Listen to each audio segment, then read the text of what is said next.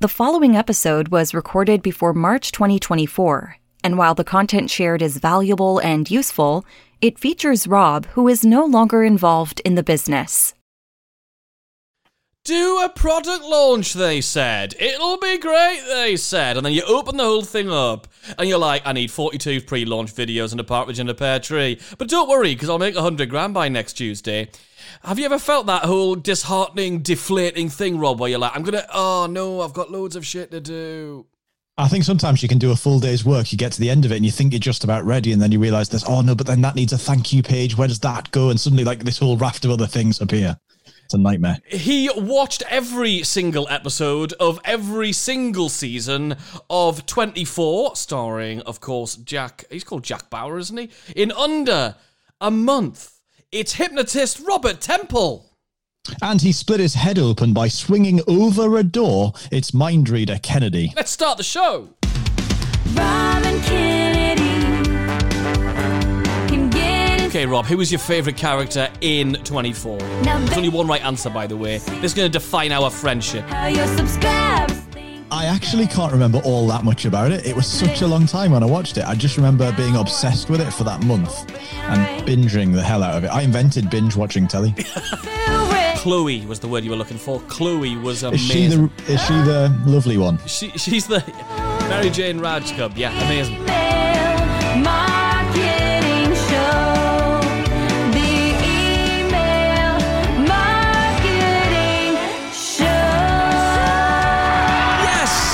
Here we are, and we are right here every single week helping course creators, coaches, and membership site owners make email marketing way less of a numbers game and put the odds in your favor with harder hitting, higher converting, psychology-driven email marketing. Hello, it's Rob and Kennedy. Hello.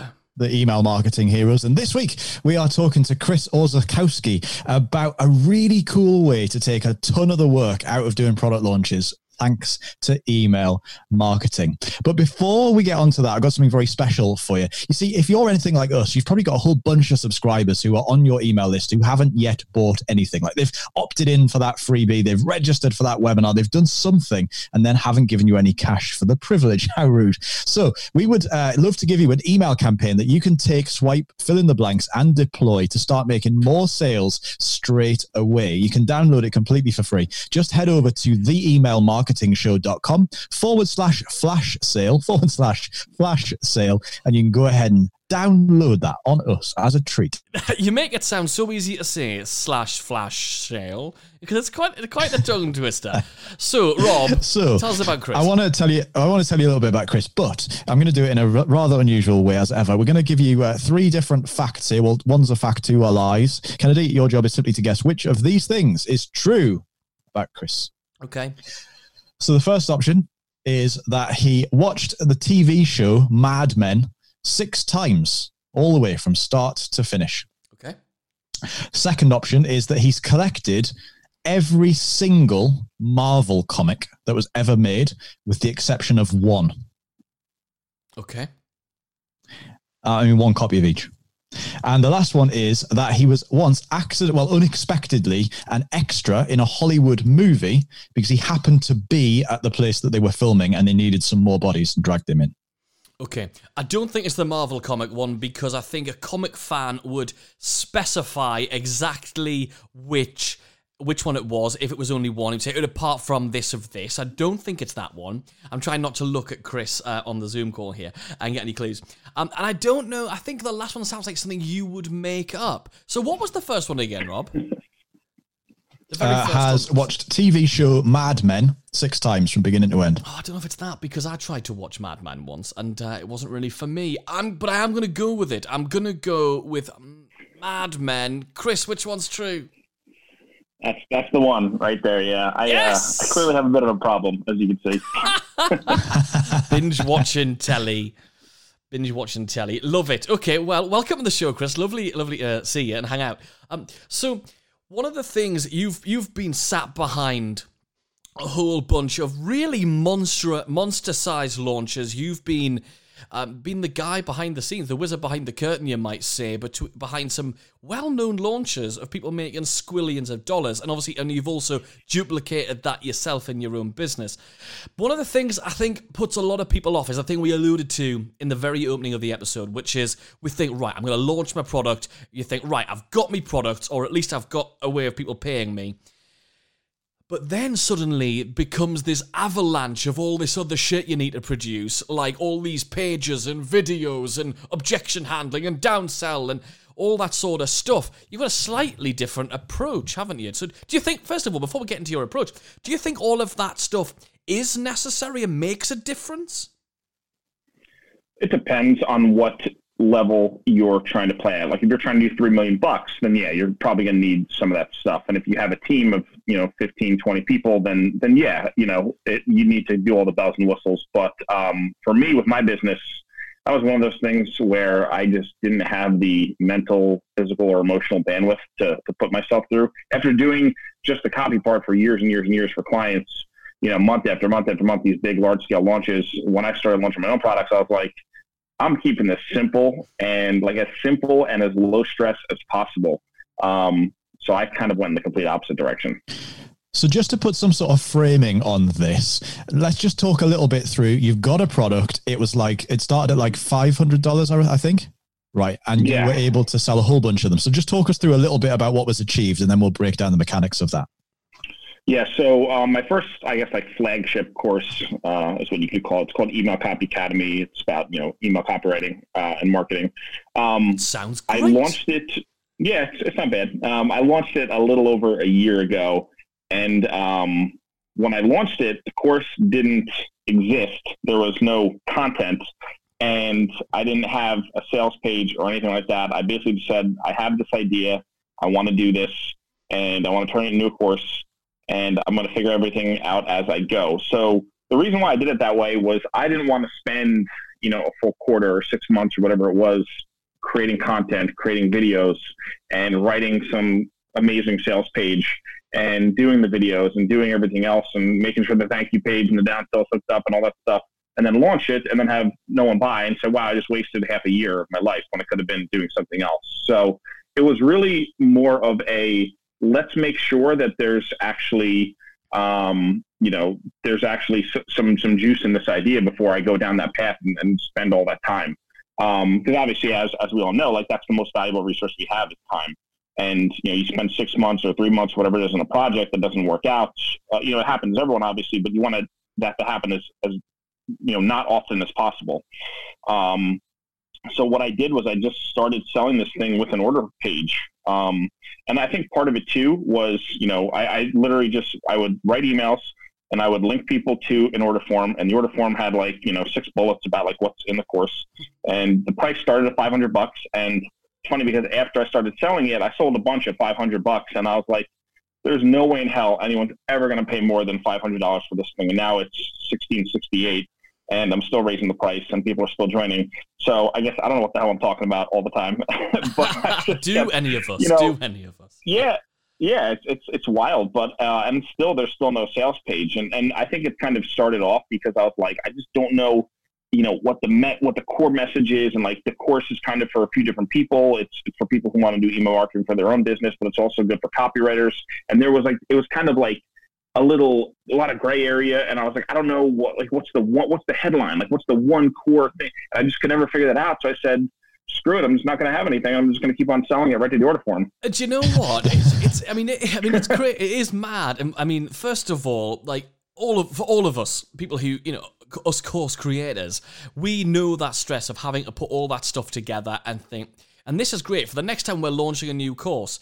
Damn, we spend months, like yourself, putting that sales page together, really obsessing, crying, arguing over that headline, going, what's the angle, what's the big marketing idea here?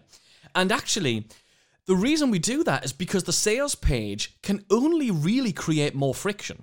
If you can actually get more stuff done in the email, and you can build an email up, you can send them an email every day, twice a day, you can go berserk, you can go multiple times a day, build up that message, which you could never ever do on a sales page because you can't control the cadence of receipt of the information if it's on a sales page. So that idea of not having a sales page and removing the speed bumps, you're making a nice smooth slide into the sale is good. I mean, I'm ready to hang up. That's it. The episode's this has been bloody beautiful.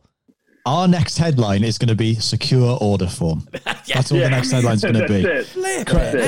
We accept Visa, MasterCard, and Amex. So that's really interesting. So the first time you did this, was it a 4, 5, 7, 10-day promotion to test it out? Or did you instantly go into this and say, we're using the word launch here, so I'm curious to see, was it like a launch with all the hype and urgency and scarcity of the closing of the launch, or what? So... kind of, yeah. I mean, it definitely wasn't like a tight 5-day or 7-day, card open, card close period, which you traditionally see in the industry. It was actually like a 2.5 week, just about, give or take a day. I actually launched it, like I had been talking about it that December. I launched, I think we started like January 13th. That was when the first class officially started. Because remember, none of the content was created, so I did everything live. I created week by week as I went through the 6 weeks. So I think I launched it the day after Christmas. It was like December 26th.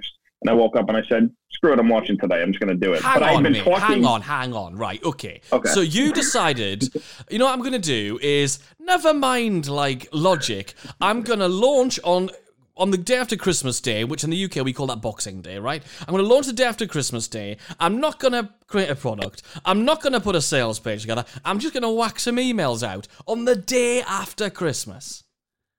Yeah, and I got I think I got like 5 sales that day. So that was pretty cool. I was like, oh, good, I can pay off my credit cards for all the Christmas gifts. So I totally interrupted you because I got dead excited. You were saying something brilliant, and I just got sorry. So where were you? I was just in my house, just firing off these emails. But yeah, it was awesome. I mean, and the thing is, like, I had talked a little bit about the course. I did a survey. I'd kind of like teased at some ideas of like, it's going to be a coaching program, like a small group coaching program, and blah, blah, blah. That was the initial iteration. And now obviously you record that, and then that becomes the course, because it does, people just they need to go through the same steps as we know with courses, whether it's live or they're doing it by themselves. But so like I didn't do like this whole big orchestrated thing. I just kind of teased it. People knew what the idea was. They kind of knew in like 1 or 2 sentences like what the benefit was. And then I launched it. And I think in that 2.5 weeks, I'd gotten 33 at 500, 33 students. And one before the first class started, he was like, actually, I don't know if this is for me, and I want a refund. So I give back to him. So it was like 32 the final. So it was like 16 grand, which was not terrible. That's for sure. This is awesome. I mean, I think one of the things that's really interesting is that if you look at the sort of typical flow of a sales letter, every copywriter has their formula that they'll sort of work to roughly in order to take people from headline to get their attention down to a call to action at the end. So I'm curious to see, across the course of, say, 2.5 weeks of emails, what are the sort of stages that you aim? Because you've effectively, I guess, got to replicate that. So what are the sort of stages that you take people through with the different types of emails that you're sending in this type of promotion? That's a good question. So I tried to hit from every single angle I could in terms of, part of it is telling this, sharing stories. Obviously that's a super important part of any piece of marketing. So, the origin story, creation story, the product, and, even the creation of like your strategies and methods, and like where you had these big epiphany moments that led to the philosophy that's in the course. Right. But it was that combined with people you've worked with in the past. So there's some like case study stories mixed in there. And then also it's just handling objections. And the funny thing is, like, I think it worked better because this past, actually a couple months ago, I launched a print physical newsletter that I sent out in the mail, and I had written a sales page for that. And I got a bunch of people to join. I got like 175 people at the initial launch, which was really cool. But nobody read the sales page. I mean, I had people asking me questions that I had like agonized over in the copy. Like, is this clear? Do people understand? Like, I had people like, hey, how do I get digital access? I'm like, it's a physical newsletter and a book. You get it in the mail. Like, no one was reading anything. And people were even messaging saying, yeah, I didn't even need to read it. I just bought it, whatever. And I'm like, okay, cool. I just wasted all that time and spent 30 to 40 days working on that, but whatever.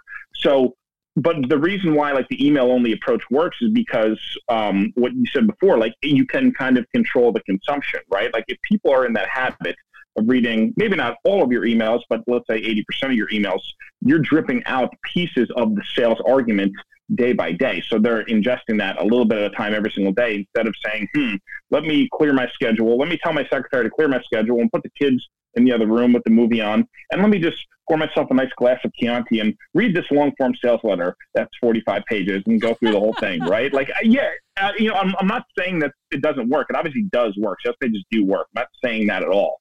But I think it's not completely necessary because the people who are on your list, if they're tuning in every day or a few times a week whenever you email, they don't need all that sometimes.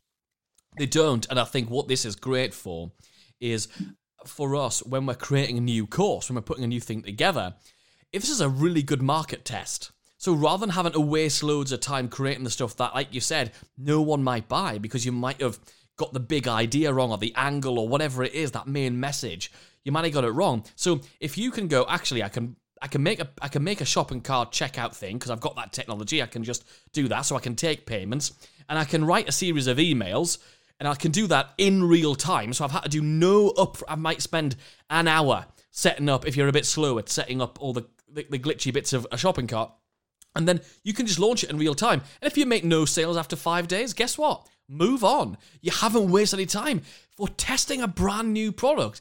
I think, I'm going to say a big bold thing, this might be the best way of launching a new test of a new product that I think I've ever heard of, Rob.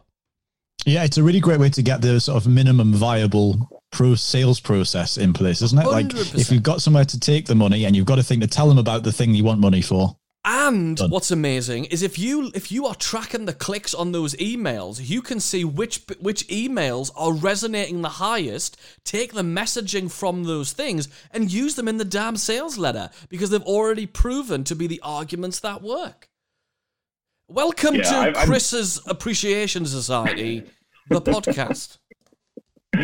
I've done that with certain emails, like with the newsletter sales letter, for the bonus, this book that I give as like a free gift for joining, like the copy for that was an email. I just copied and pasted and, swapped out the parts where it says, click the link below or, click the link in the scene or whatever the language, I don't remember exactly. But like 95% of that is just, it was an email and now it's on the sales page.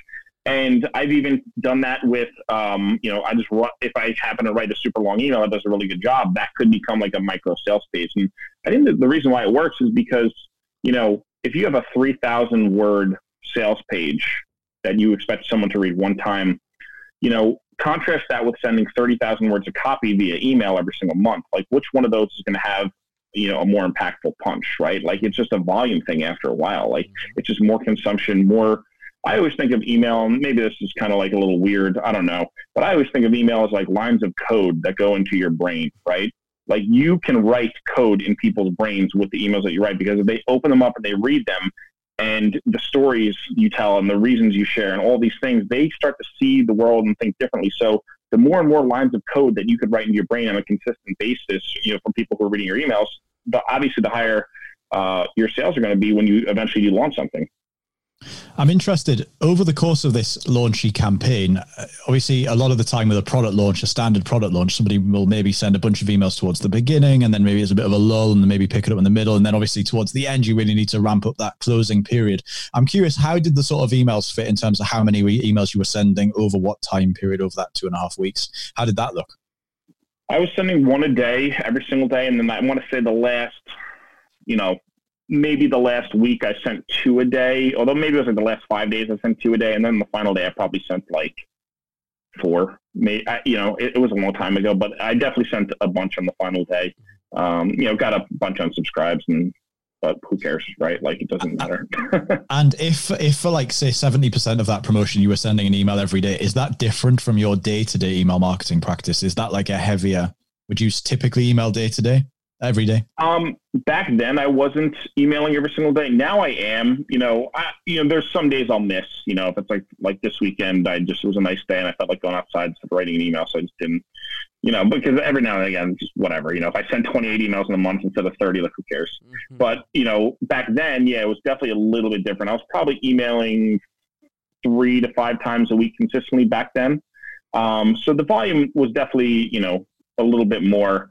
But I don't think people really minded, because I think that there's just so much media nowadays. I don't know about you guys, but like there will be times when it's like, 8 p.m. and I'm just like scrolling on my phone through my inbox, and I'll scroll down. I'll be like, holy crap, that email was this morning. Like that felt like 3 days ago. Like, you'll see messages and be like, I can't believe that's the same day, because with all the media and social media and our phones, we're always connected. Like there's just so much information that runs through our mind that it's almost like time is distorted. So I think if you're not emailing, on a daily basis or close to it, you're just leaving money on the table, because it's not like it was in 2008 when people were like, oh my God, this person emails me every day and I only get, 12 emails a day. So I'm noticing it. People get 100 emails a day. Like you're going to get lost in the shuffle if you're not emailing frequently. Totally are. Absolutely love it. We're now going to head into the next section of the show. Subject line of the week. Subject line of the week. All right, Chris. So have you got an amazing subject line that you're particularly proud of or pleased with that we could dissect for a minute? Yeah, absolutely. I sent one to my own list a while back, and it was the word cocaine in all caps with an exclamation point. And that That'll get them hooked. I'm sorry. That'll get them hooked, won't it? Yeah, definitely. Yeah. Well, it worked. Like people loved it. I got a ton of replies. Shockingly low unsubscribes, which was weird because when I wrote a while back, I wrote a subject line, revealing the gender of my baby, and the subject line was gender reveal, and I got like 10 unsubscribes that day, and that's kind of uncharacteristic. But with the cocaine subject line, I got almost no unsubscribes. So I don't know what that says about the people on my list, but it was very interesting drugs, to see. hate children. Love drugs, hate children. Yeah, it's weird. That's the awesome thing about email, though, to see what people react to and how they respond. But yeah, the email was about, I went to the bodega around the corner to pick up a sandwich, and I'm looking, behind the counter, and there's this display of products, these liquid tubes, and it's called cocaine in all caps. I'm like, what the hell is that? It was like some energy shot. So I just wrote an email about naming your product and, lacing an implied benefit into it. So that was kind of the payoff of the subject line, but people love that. That's an absolutely amazing subject line of the week. Subject line of the week. Well, Chris, dude, this has been awesome. Listen, for people who want to find out more about you and follow you and everything you're doing, tell us where to go. Yeah, you can go to the email copywriter.com. And if you do, I'll give you a free copy of my book, Make It Rain, The Secret to Generating Massive Paydays from Your Email List. You could go on Amazon and buy it for $20, or you could just get it for free.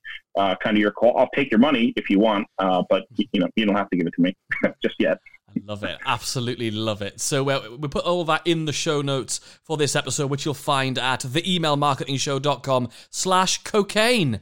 That's what I was going to pick. It had to be cocaine. It had to be. This has been absolutely awesome, man. Thank you so much for sharing that. My mind is going berserk about using this in our next launch. Absolutely great. Thanks, guys. Appreciate you having me. Cheers. The